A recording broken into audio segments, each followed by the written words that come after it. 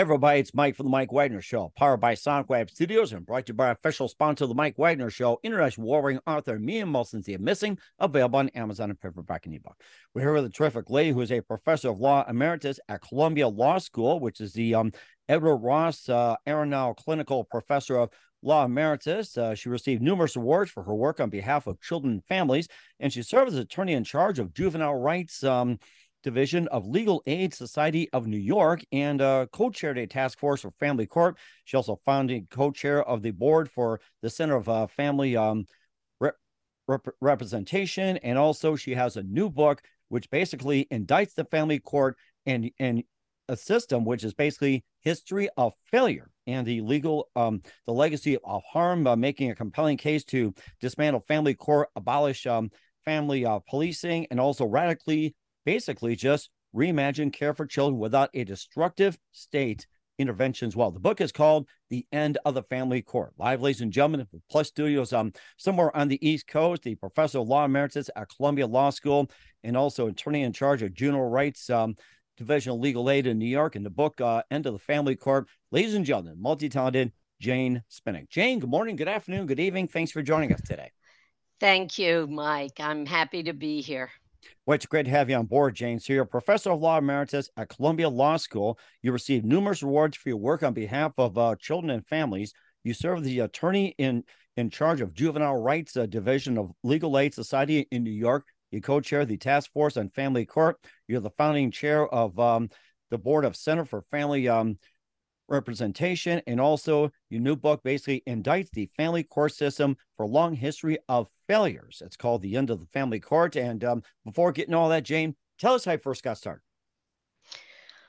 Well, I've been practicing in and teaching about the family court for more than 40 years. I began as a lawyer with the Legal Aid Society, representing children in both delinquency and child welfare proceedings. And soon after that, I began teaching at Columbia, and I created first a clinical program where my students represented children under my supervision in child welfare proceedings. And then later, we represented parents in similar kinds of proceedings. And the last program that I taught, we represented adolescents and young adults who were aging out of foster care. So we were helping them with issues that they were facing as they aged out. They could be all kinds of issues around benefits, housing, financial aid, Social Security benefits, all kinds of things that they were struggling with, in large part because they were aging out of a system that had not really prepared them for the adult world. And unfortunately, there are about 20,000 young people who age out of foster care every year who are not part of families any longer. Wow.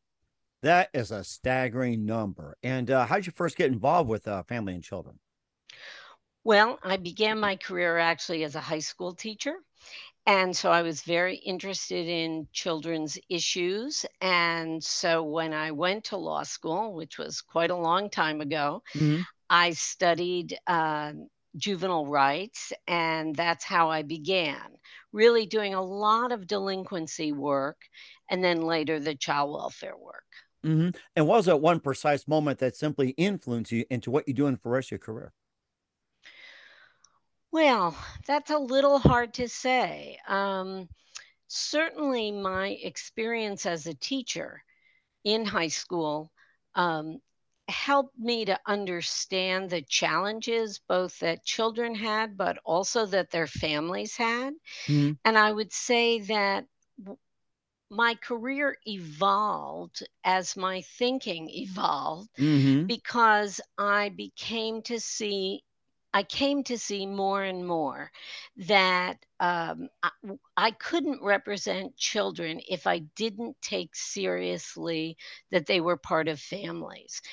And so my thinking evolved over the time that I was in practice and teaching to help my students to understand that even if they are representing a young person or they're representing a parent or even a child, they always had to see that person as part of a community, part of a family, and part of an extended family, part of a community, so that you didn't, as a professional, think you knew better than their family knew or their community knew. And that was an important part of my own evolution in thinking. And which led up to the book of the end of the family court and why families are important and why family court should be put in end. We'll talk about that with author Jane Spinak. But first, you listen to the Mike Wagner Show at the MikeWagnerShow.com, powered by Sonic Web Studios. Visit online at SonicWebStudios.com for all your needs. Looking at a professional website without breaking your budget, Sonic Web Studios is the answer. Sonic Web Studios offers fast, affordable custom web designs at below the competition rate. Call today, 1-800-303-3960. It's 1-800-303-3960 or email to support@sonicwebstudios.com. Mention the Mike Wagner Show. Get 20% off your first project. Sonic Web Studios. Take your image to the next level.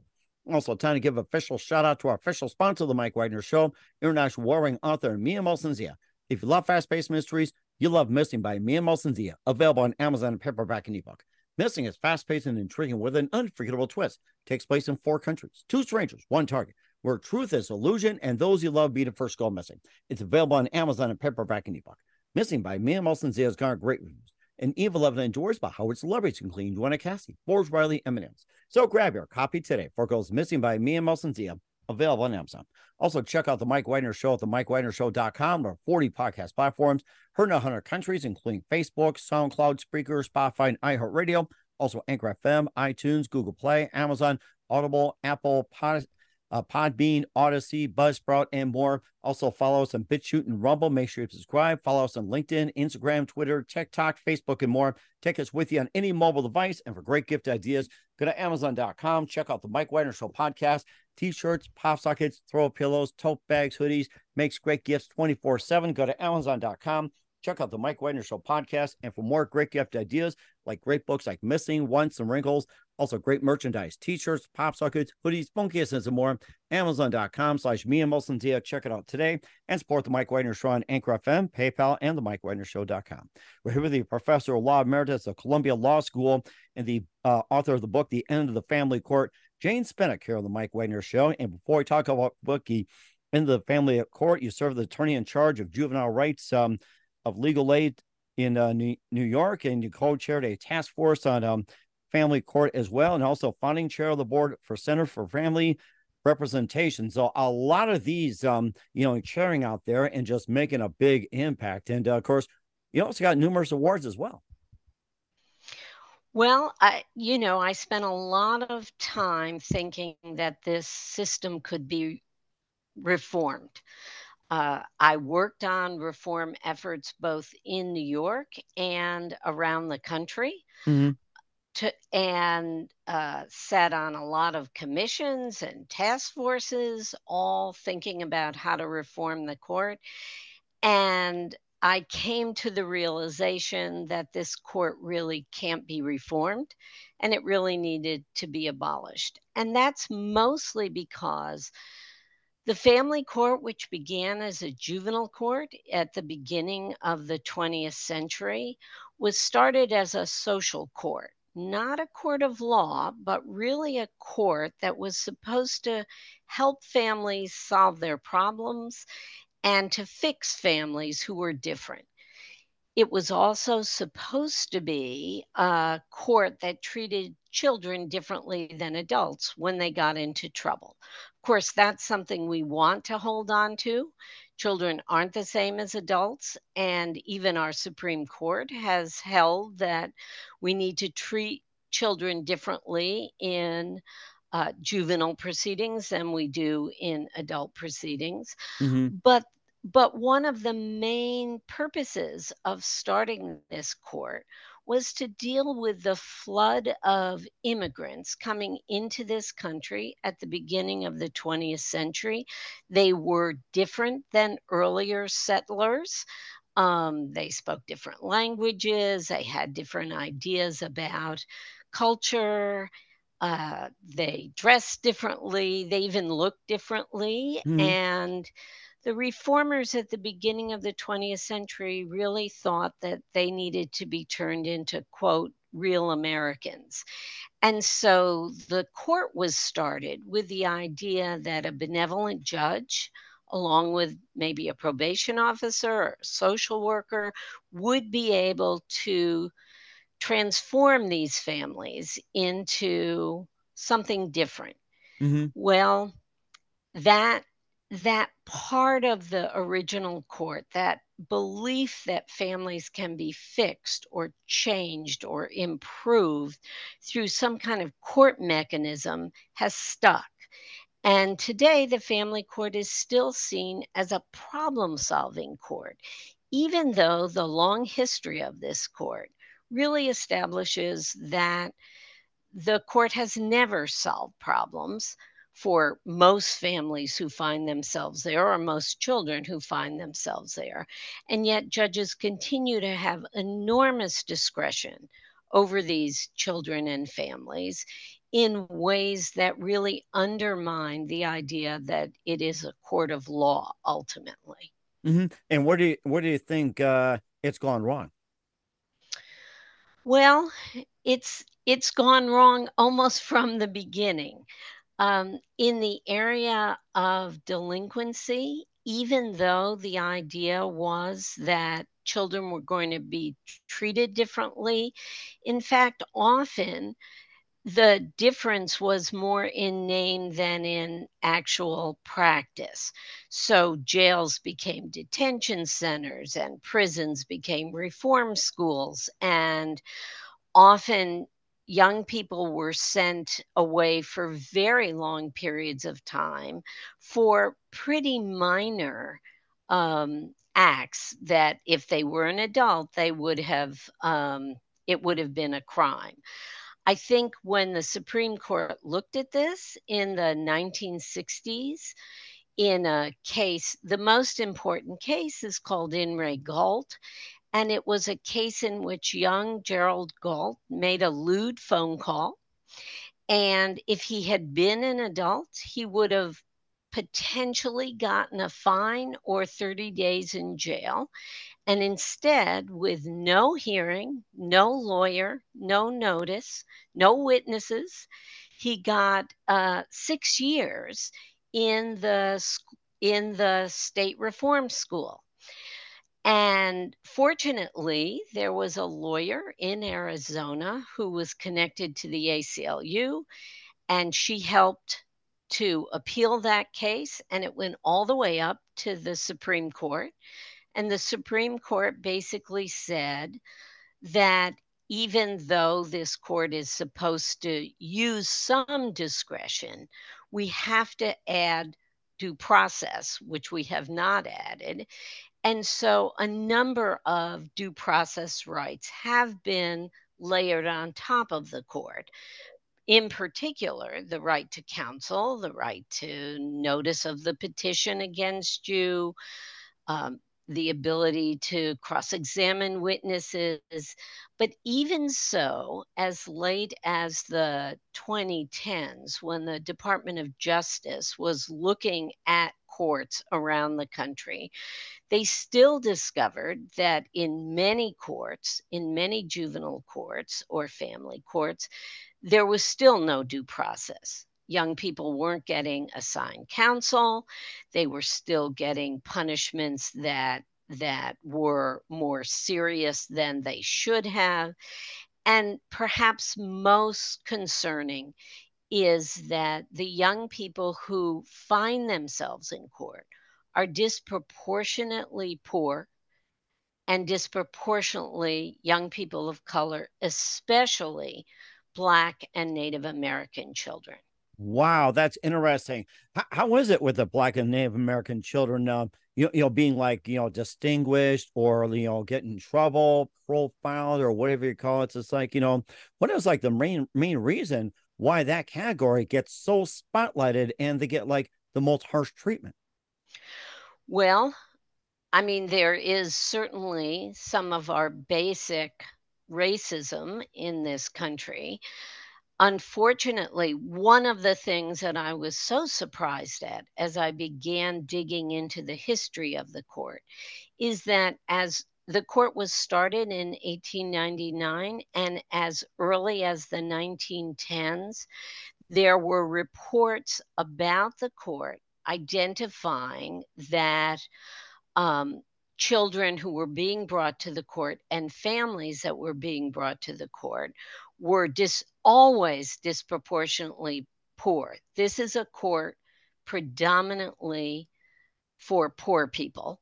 It has been since its beginning. But what really surprised me was that since the beginning, it has disproportionately brought children and families of color under its mantle. And part of the reason is these are communities that are more closely surveyed. They are communities that are much more in the public eye because there's generally a larger police presence. So often you had acts that young people were committing that yet other young people were committing in other neighborhoods, but they weren't being arrested and they weren't being brought into court.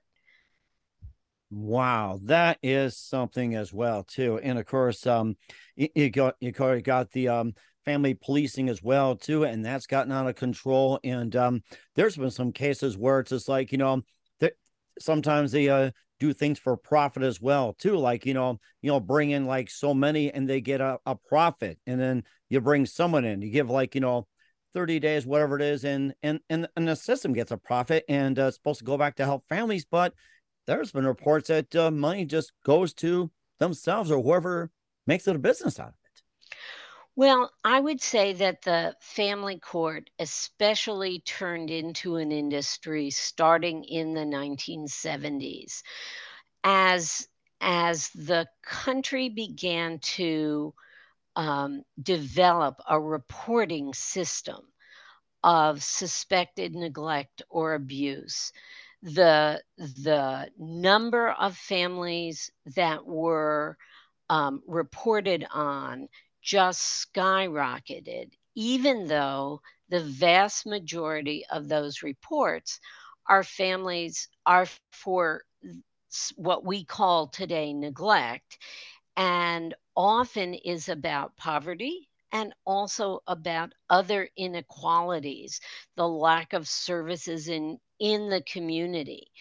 We spend most recently the last at last count, which was about in 2019, about $15 billion a year across the country for out of home care for children. Wow. So, a- and overall, we spend about $34 billion for the whole system, what I call the family regulation or family policing system, but most people think of as child protection or child welfare. And of that 34 billion, only 14% of it goes for any kind of preventive services at all. So we have reports of about um, over 4 million reports in a year about almost 8 million children, yet two th- two-thirds to three-quarters of those reports get screened out at some point along the way. And that means that so many of these families are disrupted by an investigation, but it never turns into something that can be sustained and justified for bringing the family into court. Only about a half a million cases end up in court each year. But families are disrupted and afraid about being taken to court. And so, one of the problems with this reporting system is that families no longer reach out to trusted um, services or service providers because they're afraid in many communities that they will get reported for asking for help. So that's true with a doctor, it might be true with a teacher or a school system, it might even be true for being involved in a community program, but there are social workers who are mandated reporters. So the system has just ballooned, even though the vast majority of those cases are not the kinds of cases that we read about in the news, the terrible tragedy. Yes, of course, you need a system that for that much smaller percentage, we want to keep those children safe, and we need a legal system in order to determine whether in fact that child has been subject to serious neglect or serious abuse. But for the whole rest of the system, mostly what we need are services in communities that are community developed and that we trust communities if they have the resources to actually come up with their own solutions. And I would say that the biggest change in the last decade of those of us who have worked in this system for our whole lives is that we have listened much more carefully to impacted families and impacted youth about their experiences in these systems, which makes us realize as professionals that we need to be allies with them, but they need to really be the leaders. They need to say, here's what we need. And most of what they need is what all families need. They need good healthcare. They need good school systems. They need good nutrition and housing and good substance use treatment for this opioid epidemic. Right. Sorry, The epidemic. Yeah, epidemic. that's been big. Opioids, fentanyl, meth, and I'm trying to think what's that one other Yeah, synthetic that's been out as well too. I was talking to somebody about that earlier, and they said that fentanyl has been on the rise like crazy too, transport right. and everything else. And a lot of it's coming out of Detroit these days too. Well, and also, it has devastated rural communities, which are especially in much of the Midwest, the area where you live in. These are predominantly rural white communities that are poor, that are being impacted, Native American communities being impacted. And the problem is that the resources for that kind of treatment, what and mental health treatment and substance use treatment simply isn't available. And you don't want a family to have to go through a court system just to get services that really need to be in the community. Hmm. And of course, how do the courts continue to flourish? How else do they continue to flourish despite a pretty much a broken system?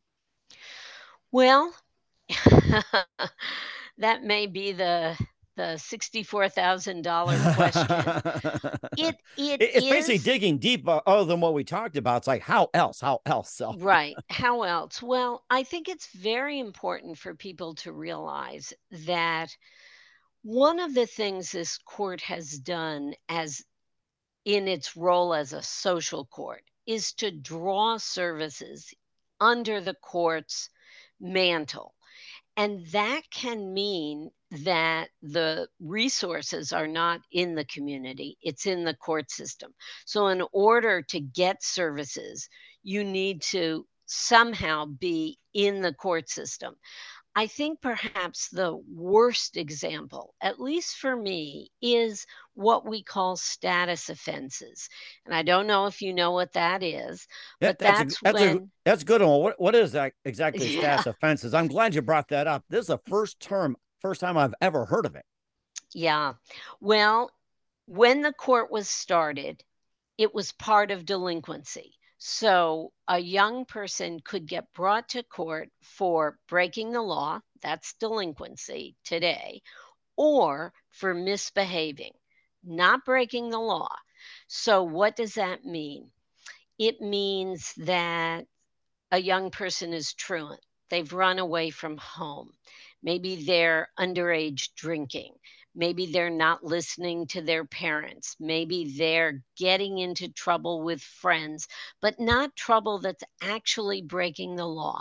Mm-hmm. And in the 1970s, the delinquency was broken into two parts. One part was that if you broke a law that as an adult would be a crime, you could be charged with delinquency.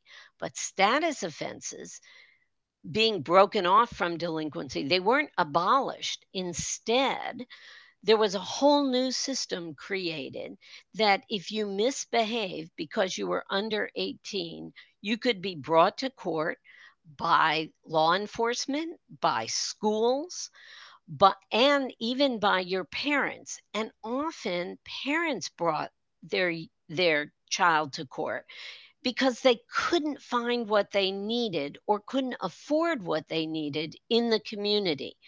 But once the young person got into court, what happened was the parents lost all control. They still do today. They lose control over what to decide about their child.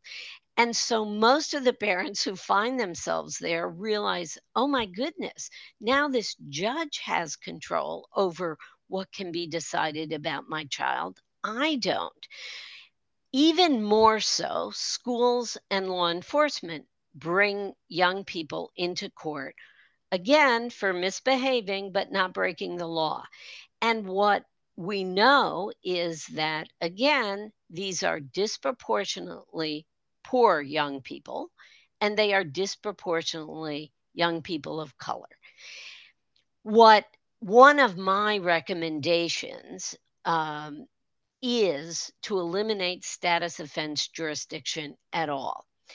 In the last 20 years, the number of young people brought to court on these allegations has dropped from 200,000 to less than 100,000. Wow. And that's mostly because judges and state agencies are creating diversion programs so that they don't end up in court. So that's a good thing. But what would be a better thing would be to eliminate the jurisdiction entirely. Because just like parents are afraid to go to the doctor sometimes because they think they're going to be charged with neglecting their child, if this jurisdiction, this status offense jurisdiction still exists, then law enforcement and schools can continue to use it. Even if those young people end up being diverted out of the court, they end up having to spend some time under the supervision of a court system. And what we know is that young people respond better to voluntary programs than they do to mandatory programs. So in other And words, they volunteer instead of being forced into. exactly. Okay. And as early as well, the middle part of the 20th century, there were commissions, even a presidential commission, saying we should keep as many of these young people out of court because they don't belong there. They're not breaking the law. And as one judge who has worked hard in recent years to decrease the number of kids who come in said, I did a lot of bad things as an adolescent, but nobody arrested me because I lived in a community that they weren't paying attention to. And now I'm a judge. So let's think differently about who we're bringing into court because often we're doing more harm than good. Mm-hmm. And do you think there's probably like an extent of overreach when it comes to the court system and law enforcement and everything at times? Oh, absolutely. In many different ways. The international standard for criminal responsibility for children is age 14.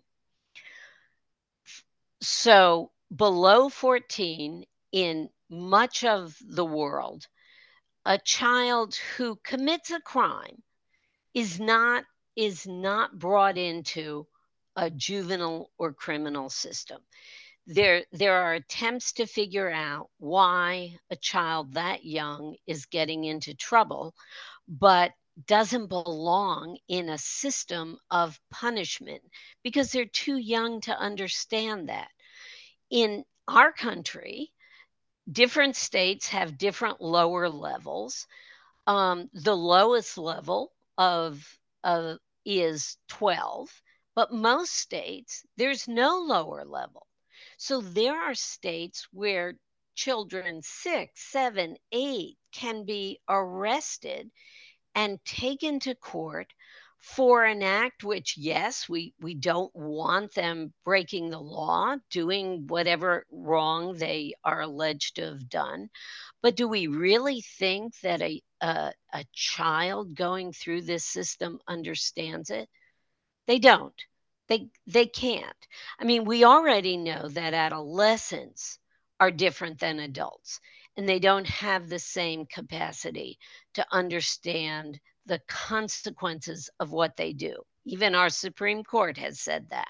Hmm. But younger children, how do we think we're going to help them grow into a productive adulthood if we are saying when they're 6, 7, 8, 9 that they're delinquent and that they need to be punished? So that's another place that really has to change if we're going to if we're going to treat children as they need to be treated. Hmm. And do you think the social media has really inflamed the whole thing? Like you see on the news all the time, 6-year-old gets arrested for starting a fire. A 7-year-old gets arrested for kicking a dog, and an Right. 8-year-old gets arrested for biting a girl, and they get thrown in federal prison. Do you think social media has created this firestorm of throwing these 6, 7, 8, 10-year-olds into federal prison? Well, I do. I think that the media, traditionally, if it bleeds, it leads, or right. I've Um, been there and done that. I studied journalism. If it bleeds, it leads. Yes. right. And I think that the public has a very skewed understanding of juvenile crime. So, juvenile crime, I think, is at its lowest since 1996. So, we're talking about, I think, in the last year, the the arrest rate in the last, I want to make sure I get this right. There's been a 77% decrease in the number of arrests of young people in the last 2 decades. Wow. So, yeah. And so, what I think but the public doesn't realize that. They don't realize that there isn't a juvenile crime spree going on. In fact, it's the opposite. And at last count, I think that the number of juveniles placed into facilities for delinquency has gone down from slightly over 100,000 to about 25,000 across the country. So Wow. what we're seeing is a vast difference that the public doesn't understand, because what happens is you get some terrible thing happening, which of course upsets everybody, but it's not at all reflective of the larger numbers, which are are not going up as everyone, you would think, in this political time seems to say, Hmm. but rather they've gone down. And so So we really need to address, the public really needs to understand that we're not going through a juvenile crime spree. And instead, we can really, because the numbers are so much lower, we can really think about alternatives. Because one of the problems is the deeper a young person gets into this system, the more likely they're going to stay in the system and even graduate to the adult criminal system. Hmm. And so we want to bring as few of them in as possible. Okay.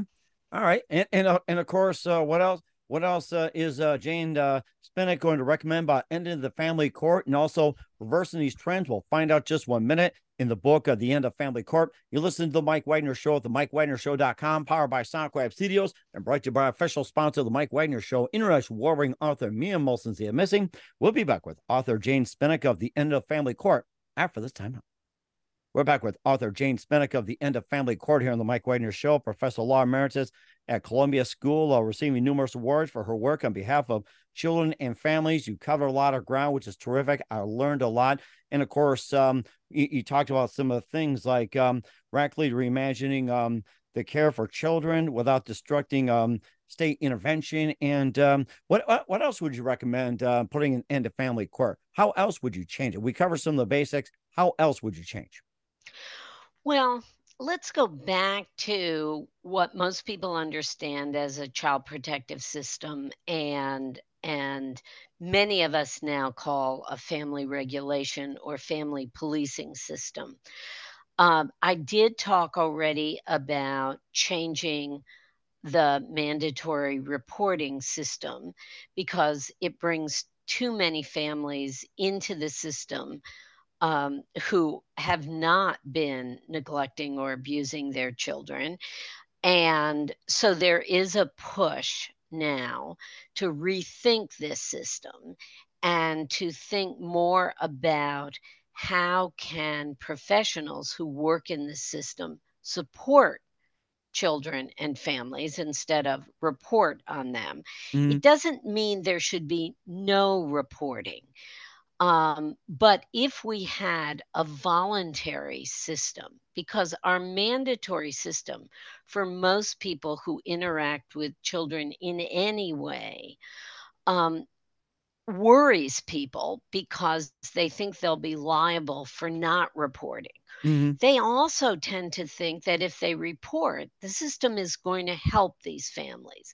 And what we have learned over time is that that's simply not true.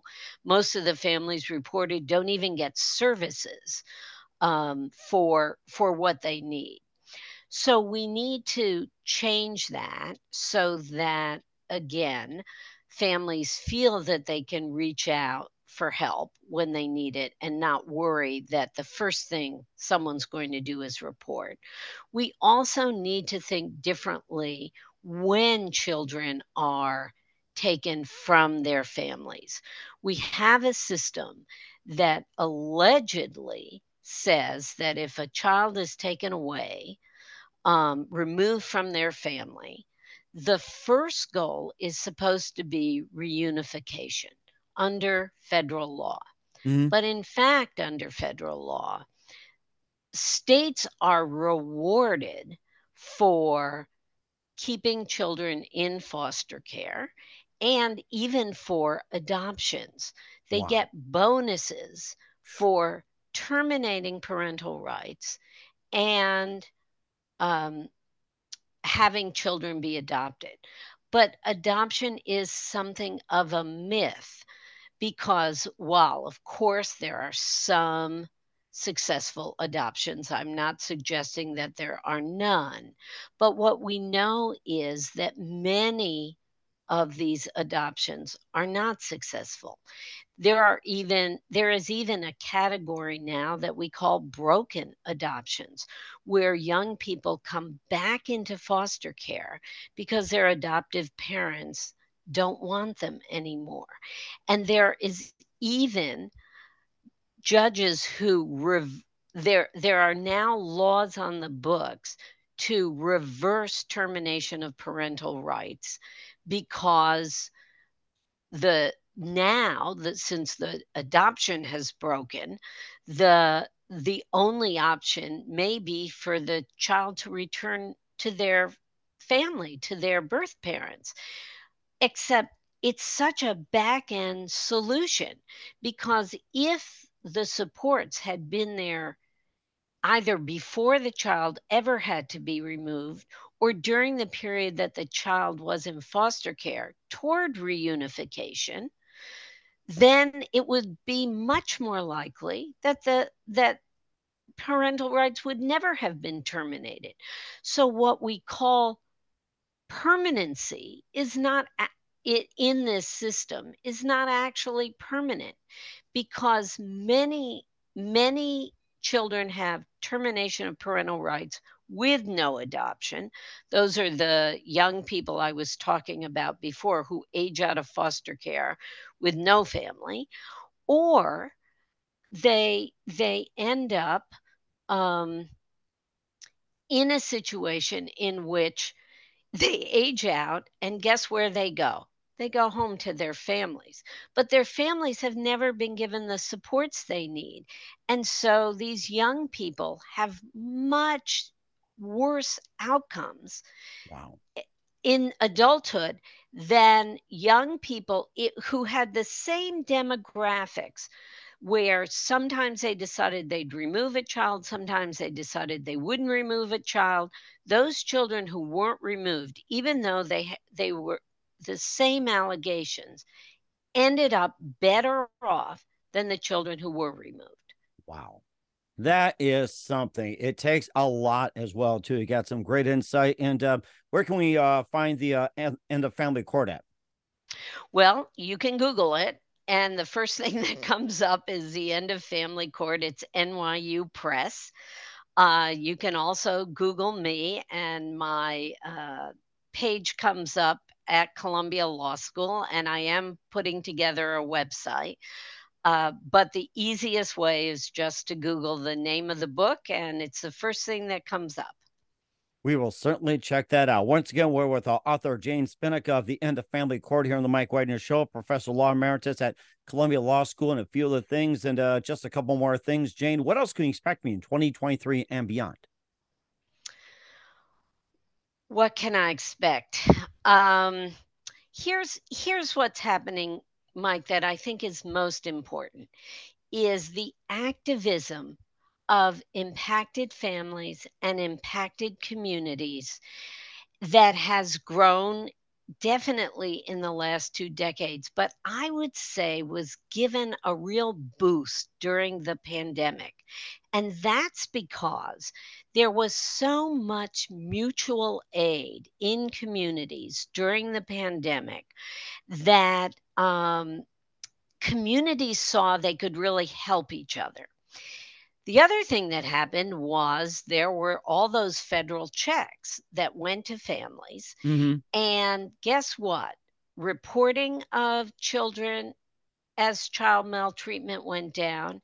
And post pandemic, what we have learned so far from the studies that have come out is that abuse and neglect did not go up during that period. How you like that? So, how do you like that? And it's not what we're starting to see. It's not just because children weren't in school. It was that their families were in many ways less stressed because they had a little bit more money to take care of their children, but also because communities really stepped up to help each other. So I think that these trends are really important to pay attention to. I also think states are beginning to look at the idea of when should we intervene in family life. And there has been a beginning, I would say, of a reckoning that this system has been so broken. It's not going to be fixed by more money. It's not going to be fixed by more judges. It really needs to shrink so that judges both have fewer cases, but also less discretion. And it needs to be, I call it the end of family court, because it needs to be, whatever's left needs to be a court of law, not a court where judges think they're solving family problems or fixing families, but a court of law when there's a legal issue that has to be determined. And so I am somewhat optimistic that we can move forward in this way. Mm-hmm. And that is a very good idea you have as well, Jane. And who do you consider biggest influence in your career? Oh, wow. Well, I would say that the person who my teacher at NYU Law School, Marty Guggenheim, certainly set me on this path. But I think my greatest teachers have been my clients, both my child clients and my parent clients, who really taught me to understand what they were going through, what they were capable of, what their strengths were. This system looks at these families and sees their problems or their weaknesses. And what I learned to do over time was to see their strengths and to recognize what they were capable of doing. And Mm-hmm. so that's really probably my greatest influence. That certainly is, and very amazing as well. And what's the best advice you can give to anybody at this point, Jane? Well, I think the best advice is to pay close attention to real news and not fake news, and Best to advice out there. and I think to um, see everyone should see themselves as responsible for all families, not just our own families, but all families in our community. And then I think we can begin to make real change when we are responsible for each other. Mm-hmm. And very responsible indeed. That's very good advice. Once again, we're with author Jane Spinak of The End of Family Court, Professor Law Emeritus at Columbia School, here on the Mike Wagner Show. Jane, a very big thank you for your time. You've been absolutely fantastic. Learned a lot from you. Looking forward to having you again soon. Keep us up to date. Keep in touch. Love to have you back. Once again, what's your website? How do people contact you? Where can people purchase or check out your book? Oh, yeah. On Google is the easiest way. It's NYU Press. And thanks so much, Mike, for the conversation. And great to have you on as well. Once again, Jen, a very big thank you for your time. You've been absolutely amazing. Looking forward to having you again soon. Keep us up to date. Keep in touch. Love to have you back. Wish you all best. And Jane, you definitely have a great future ahead of you. Thank you.